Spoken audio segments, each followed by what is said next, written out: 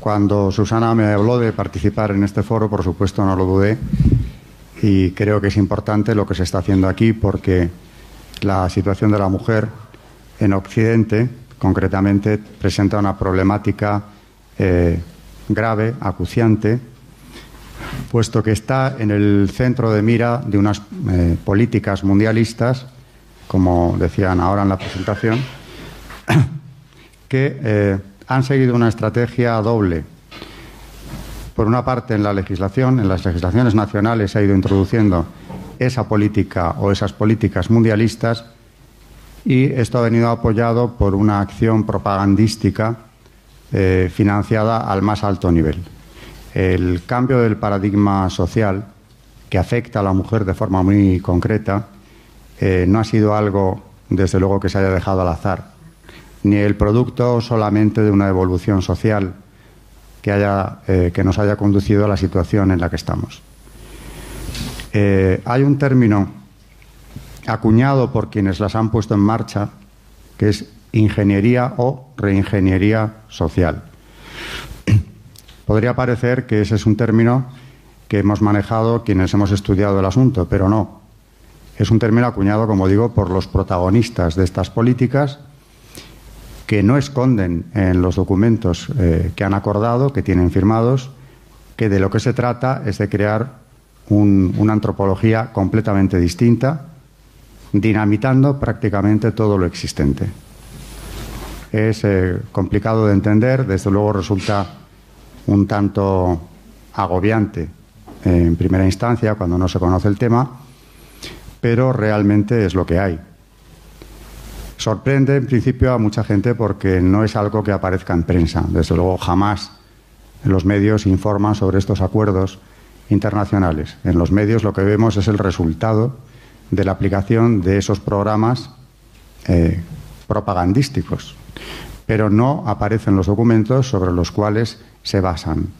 Los documentos que amparan, que crean la cobertura, que cubre precisamente todo este proceso. La ingeniería social es algo de lo que hablan sin pudor en estos documentos, y me estoy refiriendo ya, es hora de decirlo, a las organizaciones internacionales, muy principalmente Naciones Unidas, pero también la Unión Europea. En Occidente digo que esta trama de poder, que viene desde luego presidida en su protagonismo por las organizaciones internacionales, lleva una dirección muy concreta desde hace aproximadamente, ya de forma muy clara, más de 20 años. Es en torno a los 90 cuando las cumbres de Naciones Unidas, en relación sobre todo con los problemas de pobreza, ambiente y género, han ido diseñando este programa que trata de cambiar radicalmente el rol de la mujer. Habría que decir que, por supuesto, estamos en un foro de la mujer y hay que hablar de esto en concreto, pero estas políticas mundialistas van más allá. No se trata solo de cambiar el rol de la mujer, sino del hombre también, para finalmente conseguir construir una sociedad completamente diferente a partir de unas premisas que ellos mismos han sentado y buscando la instauración de un sistema de valores y una manipulación total de las conciencias. De todo esto que estoy empezando a hablar es de lo que han hablado, es lo que han recogido por escrito, es lo que tienen acordado. Y exactamente hablan de esto: manipulación de las conciencias, configurar una sociedad completamente nueva en un intento verdaderamente sorprendente. Parece increíble que los representantes de las naciones o los que forman parte de estas comisiones internacionales o de estas agencias de Naciones Unidas utilicen ese lenguaje cuando se reúnen. Lo primero que hay que levantar es el velo sobre esto.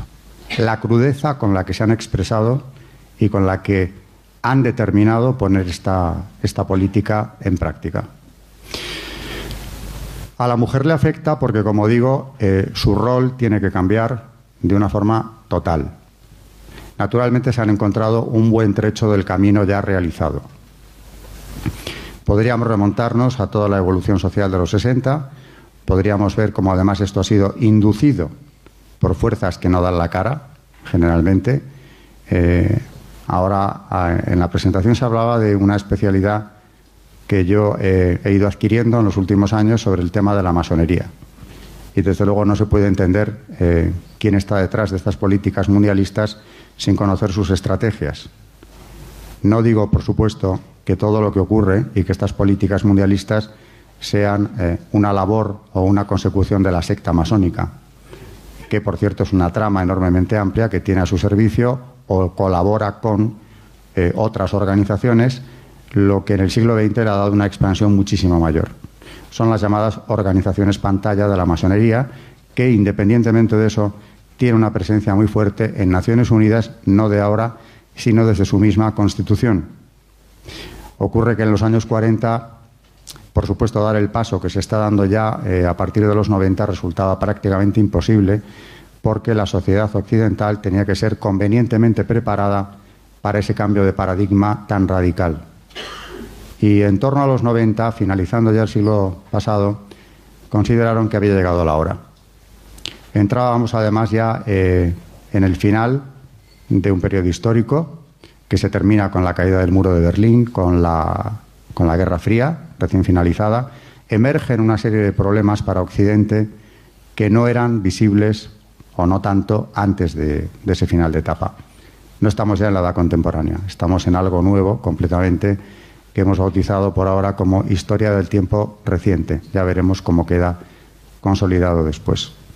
Así que se trata, como digo, de desvelar, o voy a intentar hacerlo hoy, a qué obedece ese cambio de paradigma o cómo se ha ido realizando. El término de ingeniería social aparece en esas cumbres celebradas o auspiciadas por Naciones Unidas, en las que han participado organismos que dependen de este organismo, las agencias de Naciones Unidas y otros muchísimos organismos de menor rango, pero importantes, incluyendo ONGs con un papel fundamental, reconocidas y representadas en Naciones Unidas. En definitiva, ha habido una colaboración de diferentes asociaciones, organizaciones, etcétera, que dependen en última instancia o están amparadas por Naciones Unidas. Estas cumbres, que como digo tuvieron lugar a partir del año 90-91, han ido configurando todo un programa que se va cumpliendo de forma inexorable y estamos asistiendo ya a una de sus últimas etapas, lo que no significa que obligatoriamente tengan que tener éxito, o al menos no en un 100%, porque acabaremos viendo que, a Dios gracias, hay una reacción muchas veces por parte de algunos gobiernos y de la misma sociedad, que no siempre es permeable a toda esta campaña, todo este lavado de cerebro, toda esta manipulación masiva, sistemática, que cuenta con unos medios no poderosos, sino mucho más que eso. Voy a mencionar solo algunos ejemplos de cómo en las cumbres en cuestión se empezó a hablar de ingeniería social como un objetivo a cumplir. Y está bien puesto el término, es ingeniería, porque hay un plan previo que se va cumpliendo de acuerdo a una estructura perfectamente establecida para conseguir un objetivo final. Hablaba antes de masonería y hay una palabra de orden en el grado 33 que es ordo ab cao. El orden viene del caos. Hay que dinamitar para construir.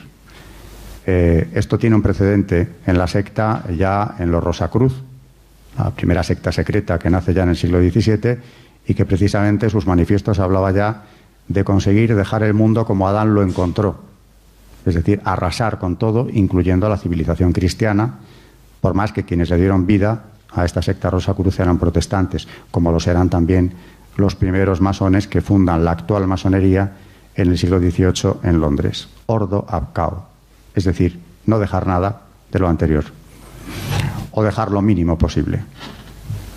En la cumbre de Estambul, por mencionar un primer ejemplo, celebrada en 1996, su secretario general, Wally Andow, dice, y esto está recogido en el documento programático, que se trataba de buscar cambios en el estilo de vida que llevarían a la caducidad, literalmente, de la familia tradicional para conseguir su reemplazo por unas nuevas formas de familia. Y surge entonces ya la manipulación del lenguaje. A la única familia real se le pone el apellido de tradicional, como si fuera una opción más entre muchas y empezamos a ver, o ellos empiezan a proponernos, toda una serie de agrupaciones humanas que realmente no se pueden considerar familia, pero que proponen como una alternativa a la que llaman tradicional. Nuevas formas de familia, sigue diciendo el secretario general, donde se recoja el derecho a elegir para el individuo qué tipo de familia quiere formar, afirmando ya en este primer certamen que se trataba de un proceso de ingeniería social. No fue solo en Estambul, donde la cumbre llevaba el subtítulo, digamos, de Hábitat 2, porque va muy unido todo este proyecto de ingeniería social al interés supuesto por la conservación del medio ambiente.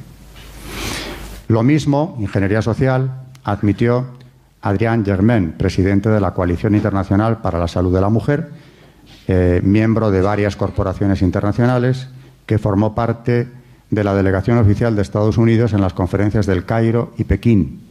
También ella habló de reingeniería social, explicando que, son palabras literales de ella, dirigidos por los Estados Unidos desde los años 50, se formaron profesionales en población para controlar el crecimiento de la población en los países en desarrollo, de Asia, África y Latinoamérica, desde los 50. El objetivo era reducir la alta tasa de fertilidad. La palabra clave que utilizan siempre es fertilidad. La agenda del Cairo se enfoca hacia una amplia reingeniería social. Entre otros de los beneficios del Cairo, sigue diciendo, están las inversiones que tienden a reducir el tamaño de la familia deseada. Aquí habría que hacer un paréntesis y preguntarnos a qué tipo de inversiones se está refiriendo. No solo a las que llaman de inversiones en salud reproductiva, que encubren las políticas de aborto libre y esterilización, llevadas a cabo sobre todo en el tercer mundo, pero hay muchísimo más en cuanto a esas inversiones para cambiar el paradigma, porque habla de la familia deseada, es decir, no solo de la familia real, sino de cambiar el arquetipo, cambiar el estereotipo tradicional para que no sea deseable, o al menos un amplísimo sector, a poder ser todas las mujeres en Occidente, porque no solo se refieren al tercer mundo. Veremos luego que lo del tercer mundo empezó siendo como un primer campo de experimentación, pero esas políticas se tratan de llevar, por supuesto, a Occidente desde el primer momento.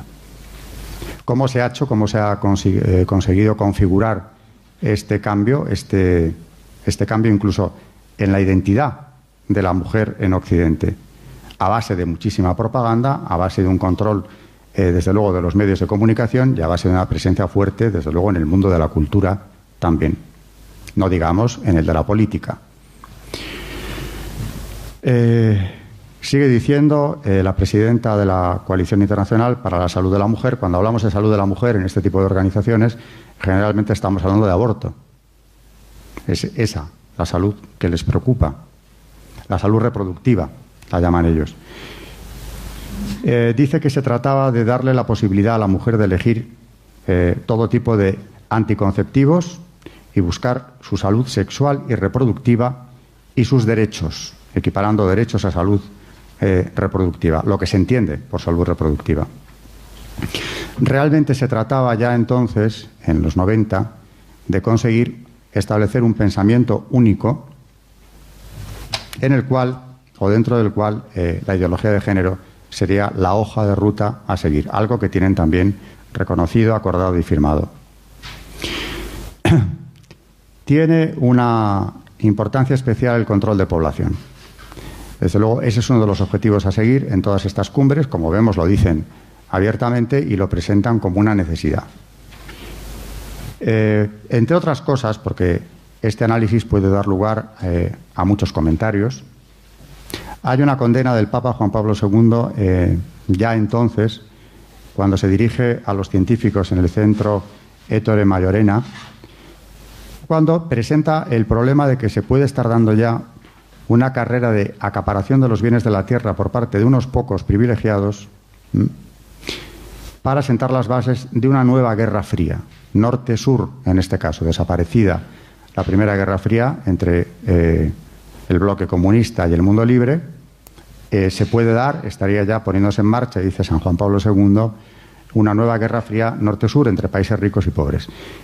¿Qué hay de cierto en esto? O, mejor dicho, ¿qué puede avalar estas palabras de Juan Pablo II? Pues lo que viene a continuación, lo acordado en esas cumbres, va a darle la razón porque, como digo, se trataba de reducir la fertilidad, parece ser primero, en el mundo pobre. En Viena, en otra cumbre celebrada en el 92, la DAO, División para el Avance de la Mujer, que pertenece a las Naciones Unidas, y el Fondo de Naciones Unidas para la Población, que tiene en todo este proyecto un papel protagonista, decidieron que los programas de planificación familiar se deben dirigir a reducir la fertilidad, nuevamente, como ya se había establecido en Estambul, diciendo que se deberán cambiar los roles de género en orden a reducir la fertilidad. Es decir, que la ideología de género aparece aquí ya abiertamente como un instrumento. No solamente la consecución de una ideología que les puede parecer más o menos defendible o mejor que el estereotipo tradicional, sino un instrumento necesario, el cambio del rol, para lograr esa caída de la fertilidad. Pero ya en Viena no se está hablando del tercer mundo, sino del cambio de rol hombre-mujer a nivel internacional, a nivel global, porque de lo que se trataba no era solo de que descendiera la fertilidad en ese mundo por razones bien egoístas, por cierto, porque luego, si me da tiempo, explicaré también qué es lo que justificaba empezar por el tercer mundo. Realmente el cambio se trataba de que fuese ya global. Esta cumbre de Viena es del 92, pero no era la primera vez que se hablaba del asunto, de la ideología de género como instrumento. El año anterior, en Suiza, se habían reunido también organismos de Naciones Unidas para redactar un programa que lleva este nombre, Programa de Naciones Unidas para el Medio Ambiente. Siempre, como digo, el objetivo es la preservación supuestamente del medio ambiente, con la colaboración del Fondo Mundial para la Naturaleza. Hay todo un entramado de organizaciones, de agencias y organizaciones que dependen del organismo que colaboran en estas cumbres. De ahí sale esa especie de declaración de principios que son los que se llaman así, principios para vivir de manera sostenible. Forma parte este documento de todo ese conjunto, de ese corpus documental de Naciones Unidas que, como digo, no se da a conocer generalmente nunca.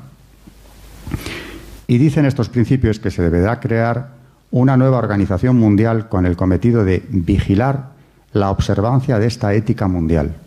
Así que introducimos dos aspectos.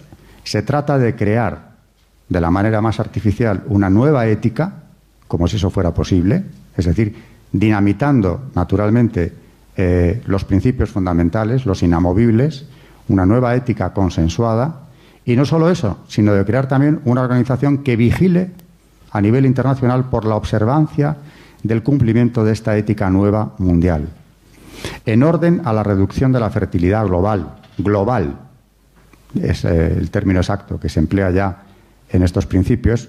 No se habla ya del tercer mundo, aunque tampoco eso estaría justificado de ninguna de las maneras. Esta organización desempeñará con respecto a la sustentabilidad mundial una función similar a la que desempeña Amnistía Internacional en relación con derechos humanos. Es decir, que tiene que haber un organismo con capacidad, con autoridad internacional, que vele porque los principios de la nueva ética recién creada se apliquen, de hecho, se vayan introduciendo en las legislaciones nacionales. Debe configurarse una conciencia a nivel individual completamente nueva. Hay que moldear una conciencia nueva. Sigue diciendo esta declaración de principios para vivir sosteniblemente que para poder adoptar esta ética de vida sostenible, los individuos deben reconsiderar sus valores. Es decir, hay que introducir un corte. Esto es una acción puramente una intervención artificial para que los valores de los individuos cambien y modificar sus comportamientos.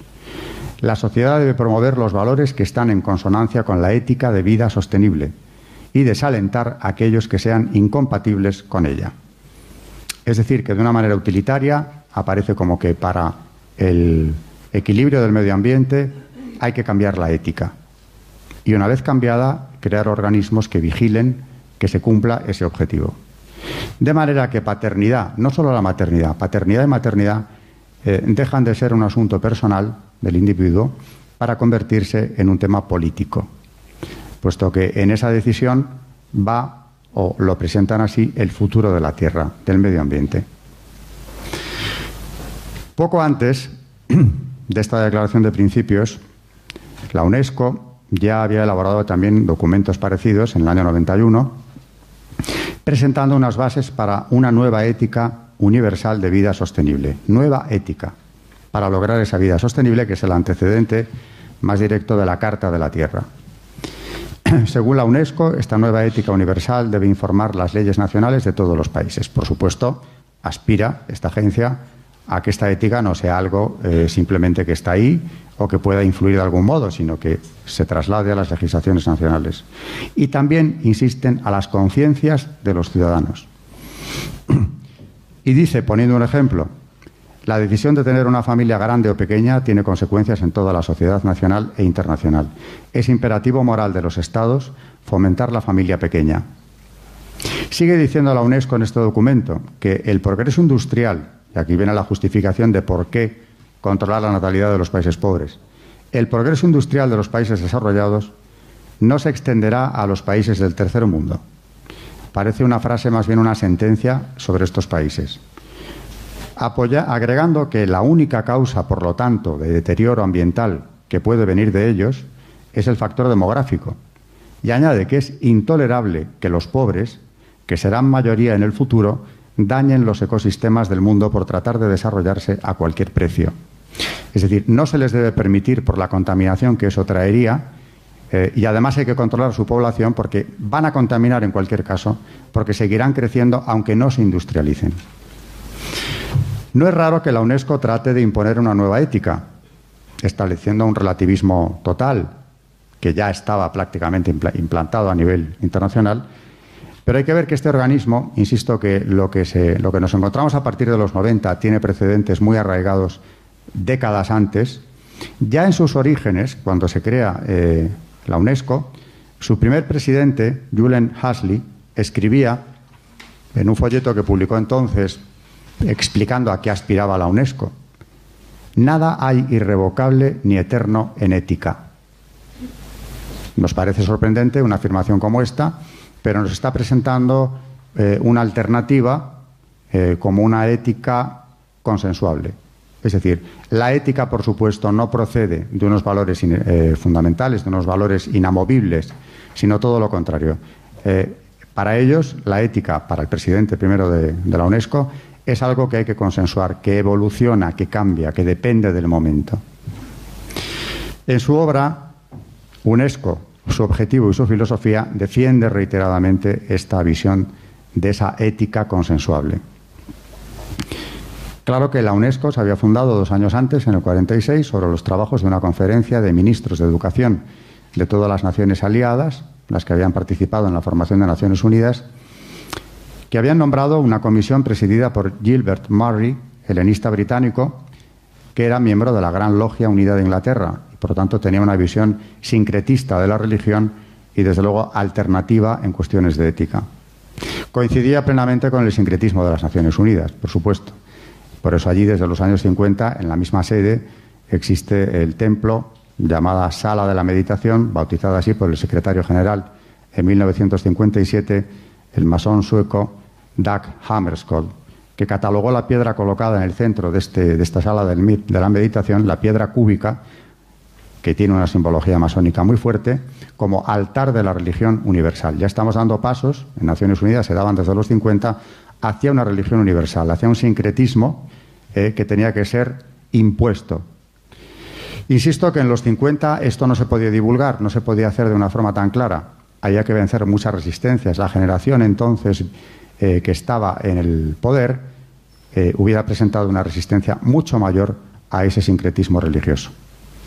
Pero los pasos se siguieron dando y volvemos a los años 90.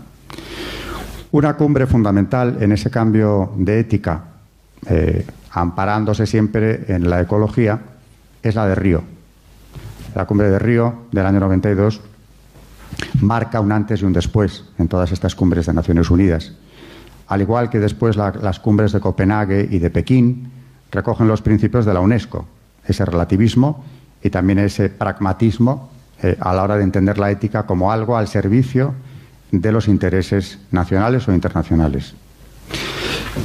En Río se elabora una agenda que debe cumplirse inexorablemente, que es la Agenda 21, o programa de acción a cumplir en los próximos años, que hablaba de programas antipobreza, basados en la imposición de metas demográficas. Volvemos a la demografía como un problema a resolver, para eliminar los estereotipos negativos, es decir, tradicionales. Debe imponerse la perspectiva de género. Desde luego, aquí ya en Río se dice abiertamente, se firma, y esta ideología de género empieza desde entonces a imponerse implacablemente, con diferentes argumentaciones, y también a introducirse desde entonces en las legislaciones nacionales en la medida que les fuera posible. Hay que imponer, se dice ya en Río, la perspectiva de género como instrumento. Esto ya se había dicho antes, se vuelve a decir muy poco antes, pero ya se había dicho antes. Y se vuelve a decir en Río, y a partir de aquí sí toma una carta de naturaleza mucho más fuerte. También aquí se clarifica el proyecto, porque se habla de nuevo de una reingeniería social, y se añade que se hacía imprescindible la elaboración de una nueva ética, volvemos a insistir en lo que la UNESCO había dicho ya, que asegure un desarrollo sostenible. Por tanto, el desarrollo, el futuro del planeta depende de esa ética nueva, y para eso, al año siguiente, en el 93 ya, el Fondo para la Población de Naciones Unidas, haciendo suya la Declaración de Río, se compromete a impulsar una Constitución o Carta de la Tierra en la que enraizar los principios de la nueva ética. Se trataba de llegar a informar las conciencias de modo que los ciudadanos del nuevo orden tengan un pensamiento único enfrentado con la naturaleza humana. De hecho, hay una descalificación total de la ley natural a partir de ese momento con claridad, que es lo que llevó al Papa Benedicto XVI a hablar con mucho dolor en Alemania de la ley natural convertida de manera artificial completamente en una peculiaridad católica. Utilizó esas palabras exactamente. El rechazo de la ley natural era fundamental. Sin un positivismo legal es imposible establecer esa ética nueva, porque siempre chocarían con esa ley natural que ha ido desapareciendo por completo para imponer, de hecho ya esto es una imposición que podemos ver con claridad en las legislaciones europeas, ese positivismo legal. Y esto nos lleva hacia un planteamiento preocupante que tenemos que denunciar y conocer, que es que nos lleva hacia un nuevo totalitarismo, no menos brutal, lo he dicho ya más veces, que los del siglo XX. Yo, cuando a mis alumnos tengo que explicarles en qué consisten los regímenes totalitarios, digo que hay una nota que los distingue, y es la invasión de la esfera privada. Cuando ésta desaparece, o se la trata de manipular, de controlar desde el poder, estamos en un régimen totalitario, puesto que las libertades individuales han desaparecido de hecho. Convertir la paternidad o la sexualidad de las personas en algo controlado por el poder es totalitarismo. Y una decisión como es eso, la maternidad, que naturalmente marca toda la vida de la mujer, por supuesto, está controlándose ya desde el poder en un afán totalitario que queda claro porque en esta misma semana, desgraciadamente hace 2 días, en Buenos Aires ya se ha establecido una nueva ley que castiga, penaliza la defensa de la ley natural. El orden natural está penalizado. Esta ley, que siempre, como siempre, en este tipo de organizaciones se presenta como una búsqueda de la libertad y de la tolerancia, dice claramente que se condenará a quien cuestione simplemente ciertas prácticas sexuales o la ideología de género. De manera que tratar simplemente de cuestionar, no ya de condenar, sino de cuestionar como algo patológico, no deseable, las relaciones sexuales que sean entre personas del mismo sexo, cosas mucho más graves, incluso de las que no voy a hablar, porque la ley en cuestión no entra en ellas, en lo de la homosexualidad sí, porque ideología de género es eso, precisamente de lo que habla, la transexualidad, por supuesto. Si eso se cuestionara públicamente, aunque no hable en qué esfera de publicidad estamos moviéndonos, se puede castigar con pena de prisión. De manera que en la patria del Papa, hoy en día, decir lo que él ha dicho en la catequesis del miércoles puede llevar a alguien a la cárcel, por lo menos en Buenos Aires. Volviendo a Río, la Carta de la Tierra que es esa constitución neopagana, panteísta, como la han calificado, y es verdad, trataba de convertirse en una nueva ética para un nuevo mundo, según sus autores.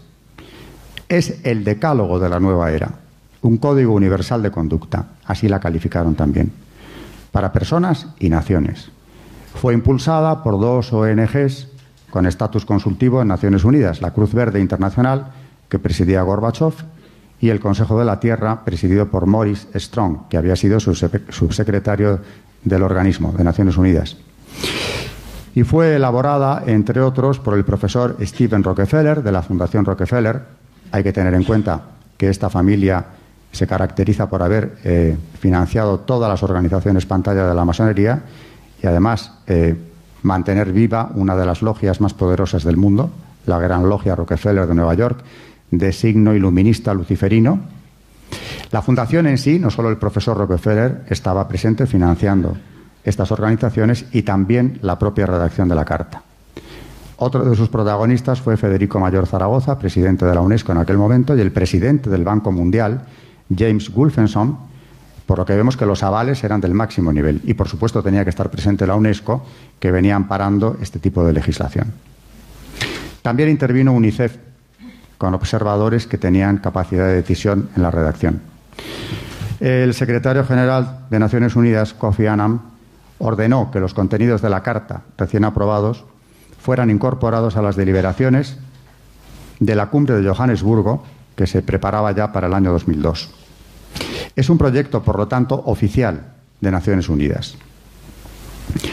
Ya antes de esto, Kofi Annan, al inaugurar la cumbre de Pekín, que es decisiva en todo esto, 2001, dijo: nosotros no somos huéspedes del planeta, le pertenecemos. La Carta ha recibido culto.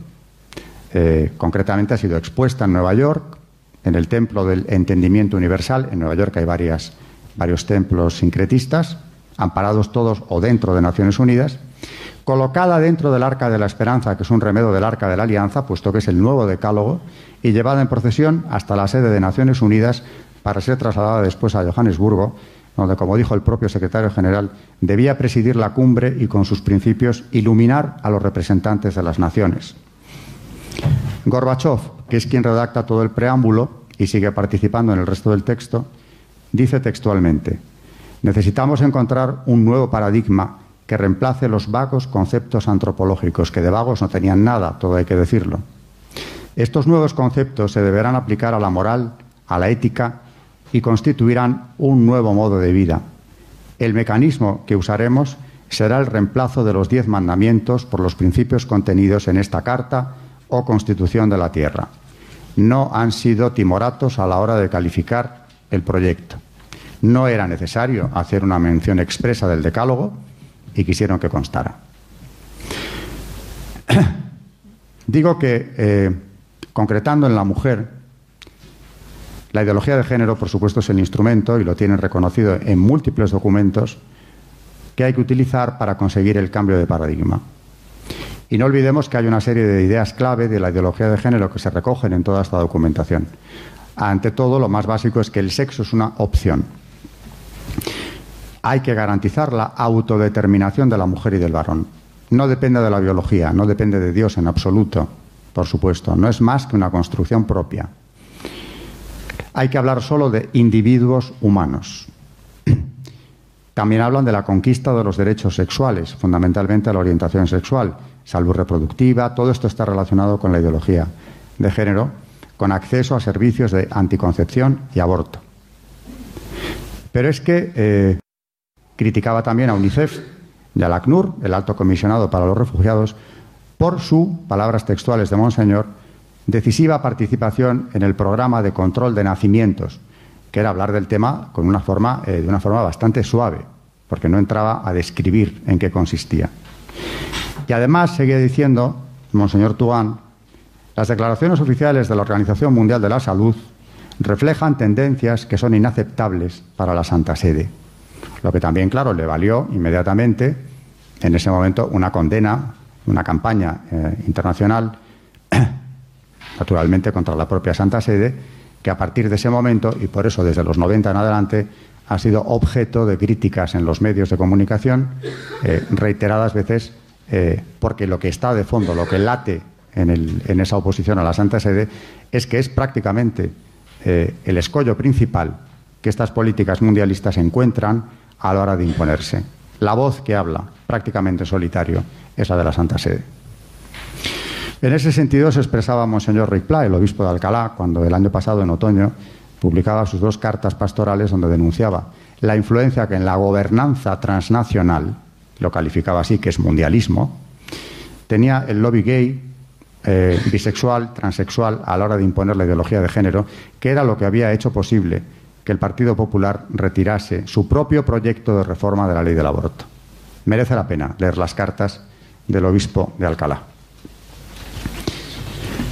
Mencionaba antes cómo, y creo que en este foro ya se ha comentado, el Papa Francisco en la catequesis del pasado día 15 decía, y creo que es muy oportuno traer sus palabras aquí, aunque creo que ya posiblemente se hayan comentado, ¿no? Es más, creo que se ha repartido a los asistentes al foro la catequesis del miércoles, cómo nunca está de más señalar lo que ha dicho. La diferencia entre el hombre y la mujer no es para competir o dominar, sino para que se dé esa reciprocidad necesaria para la comunión y para la generación a imagen y semejanza de Dios. También ha dicho que la ideología de género trata de imponerse desde los poderes públicos, algo evidente. La escuela y los medios de comunicación, sabe perfectamente la Santa Sede de qué está hablando, y que ha impregnado las ideologías modernas. El ser humano no se comprende sin la relación entre hombre y mujer, sigue diciendo el Papa, y añade una opinión personal que le traerá muy graves consecuencias previsiblemente. La ideología de género es la expresión de una frustración y de una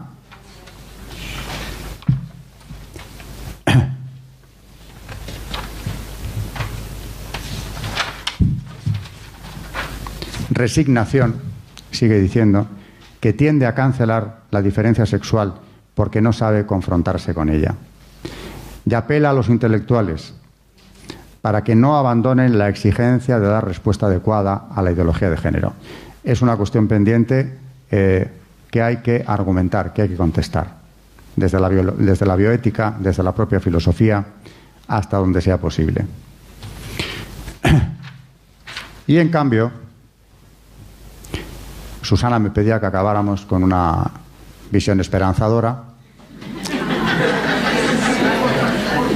A pesar de todo esto, yo tengo varias visiones esperanzadoras, no solo una, porque es cierto que estas políticas mundialistas han fracasado ya muchas veces. Concretamente, en los años 70, el presidente Ford, que era muy partidario de ese mundialismo, pensaba que para fines de la década estaría ya totalmente establecido ese gobierno mundial, o al menos conseguir la concentración del poder político a nivel mundial en 3, máximo 5 puntos de toma de decisión. No se logró, ni muchísimo menos, ya han pasado bastantes años. Pero, por otro lado, decía, algunos gobiernos escapan al control de Naciones Unidas o de los organismos, aunque otros no, y además están en plena sintonía con ellos, pero algunos escapan, y la sociedad escapa también a estos controles. Por ejemplo, hace 4 años, Hungría sorprendió al mundo redactando una constitución provida, que naturalmente fue contestada desde la Unión Europea, de la que no he hablado ni tiempo tengo, pero que está en plena sintonía también, por supuesto, con Naciones Unidas en todo esto, y fue calificada esa constitución como rechazable por ser contraria a los valores de Europa. Dijo textualmente la comisaria europea, la señora Reding, que pertenecía al Partido Popular Europeo, dejando la frase ahí. Claro, esto en titulares tiene un impacto grande, porque cualquiera que no quiera molestarse en ver qué es lo que han escrito en esa Constitución los húngaros podría pensar que han dicho verdaderas barbaridades. Porque si se habla de valores europeos, tenemos todavía arraigado que serán elevados. Hay que ver cuáles son. Porque si no es defender la vida un valor europeo, que nos diga esta señora cuáles son los valores de Europa, a los que se opone esa Constitución. No son valores europeos. Y ahí lo deja, claro. Pero aparte del tema de Hungría, la sociedad, digo, va por libre muchas veces. Hombre, después de una manipulación de años, toda esta ideología de género ha tenido ya una repercusión inmensa en lo que ha ocurrido, en el desplome de la pirámide demográfica ha sido fundamental. No vamos a decir que no se haya sufrido las consecuencias de esta ideología de género, pero en cambio en los países más desarrollados es verdad que se ve una evolución sorprendente que se escapa y que desde luego contradice gravemente los designios de los mundialistas. Por ejemplo, Japón, donde no vamos a tachar a Japón de ser un país retrógrado en ningún aspecto, y nos encontramos con una realidad sorprendente, y es que en la actualidad, estas son cifras de 2014, bien recientes, 7 de cada 10 mujeres japonesas abandonan el mercado laboral después de tener hijos. En Japón, casi la mitad de los títulos universitarios, sin embargo, son obtenidos por mujeres. Luego, la paridad académica en Japón ha llegado a ser prácticamente perfecta. La participación en el mercado laboral de la población femenina oscila entre el 45 y el 55%, dependiendo de qué profesiones. Pero esa tasa decae, pero sensiblemente, a medida que avanzamos en el tramo de la edad y llegamos a niveles en los que la maternidad empieza a repuntar. Porque hay momentos en los que se ve por edades que incluso las mujeres con carreras profesionales consolidadas y con una carrera académica importante van abandonando también ellas ese mercado laboral precisamente por encontrarse con esa disyuntiva que se les plantea. A pesar de que en Japón hay políticas de apoyo a la familia que ya quisiéramos tener. Por una parte, se encuentra la mujer para tomar esta decisión con jornadas laborales exhaustivas, que pueden llegar de promedio a las 60 horas semanales, lo cual con la maternidad es difícilmente conciliable. Aunque también hay que decir que allí en Japón las deducciones fiscales pueden llegar hasta un importe de 5.000 euros anuales en familias en las que uno de los cónyuges tenga ingresos inferiores a estos 5.000 euros por ejercicio. Y es que allí, a pesar de todo, y Japón no vamos a decir que no esté inmerso en esta política mundialista, de hecho forma parte de la trilateral, por lo tanto está inmerso en esas políticas, el gobierno japonés es muy consciente desde hace años de que la actual pirámide demográfica es sencillamente insostenible. A largo plazo, con una tasa de natalidad que ahora ya allí es del 1,4 hijos por mujer. No llegan ni a la sustitución.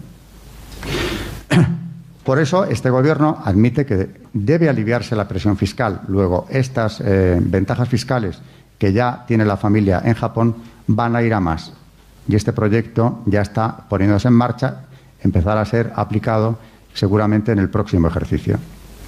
Hace pocos años, el gobierno japonés impedía, por ejemplo, que el sector privado ofreciera servicios de cuidado infantil, algo que ha sido derogado en el 2000. Toda ayuda es poca. Y desde luego la del sector privado habrá que tenerla en cuenta, aunque se controle. En Estados Unidos ha ocurrido algo muy parecido y muy sorprendente, pero muy revelador.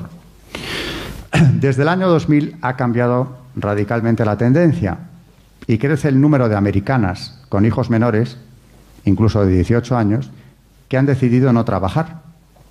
Sin que esto sea lo deseable, por supuesto, pero es que digo, es la disyuntiva que se encuentra la mujer occidental. Y esto es un cambio de tendencia fuerte, porque desde 1967, donde ya se aprecian los resultados de la revolución cultural de los 60, la revolución fuertísima, de la que habría que hablar también con calma, digo que en aquel año 67 el 49% de las mujeres americanas con hijos decidían no trabajar. Y ya era una tasa mucho más baja de lo que había sido hasta entonces. Pero es que desde entonces hasta el 2000 la tasa llegó al 23%. Y ahora, en los últimos 5 o 6 años, ha repuntado, ya son el 30% de las mujeres americanas las que abandonan el mercado laboral. ¿Qué ha ocurrido allí? Pues tenemos dos variantes.